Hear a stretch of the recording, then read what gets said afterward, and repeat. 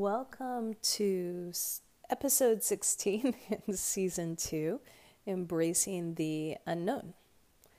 If there is one lesson I've learned from the pandemic, it's that we really don't know or control much, if anything. Control is an illusion, as is absolute knowledge. While we can look to science with its rigors of proof, sometimes that can even be disproved when a new unknown variable is presented. Change is constant. It and death are two things we can safely bet on happening in our lifetime. That said, we don't know what the change is or when we'll die. Yet, we are constantly craving the known, some iteration of a memory from our past of how things should be. Were they ever really like that? Remember, everyone has their own version of the truth, and it is rarely shared 100% by all involved. Brené Brown introduced me to the idea that everyone is doing the best they can with what they have in the moment. I think this certainly gives the benefit of the doubt to someone, especially when they probably could be doing better. I say that knowing that I could be doing better in many areas of my life, but something is working for me in the moment in the way I'm showing up.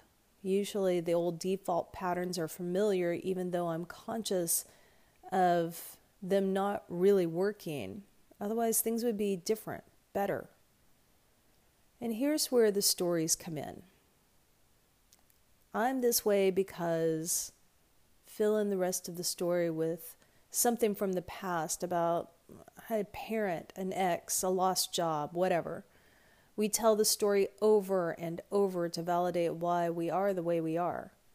Interestingly, we can see that story play out in our lives through other experiences, and instead of seeing the common denominator being us, we just go right back to the original story. Our ego finds it safer to blame someone else than ourselves. What would happen, though, if we did say, maybe I'm choosing this limitation? Probably shame, guilt, embarrassment. What if we gave ourselves the benefit of the doubt and say, I did the best I could with what I had in the moment, and I see now there is a better way? What if we chose in the moment of clarity to forgive ourselves for being stuck in that rut, for choosing those old default patterns, for telling the same old shitty story over and over again? I want to ask that again and pause to let you feel it on a cellular level, what that might bring.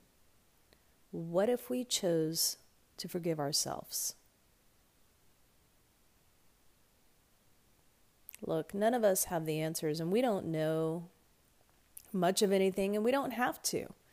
None of us can control much in our lives, and we don't have to. What we do know is that we don't know, and together we might be able to figure some things out. But we've got to be willing to show up. What we can control are the stories we tell ourselves and others that lock us into not so positive places in our life. We can control the stories we tell about others. We can control the love we generously give. We can control what we focus on. In this moment, I'm focusing on forgiving myself and others, dropping my expectations. It's really hard for me. Helping others, rewriting my old stories of woe, dropping my excuses, and navigating an uncharted territory that embraces the unknown.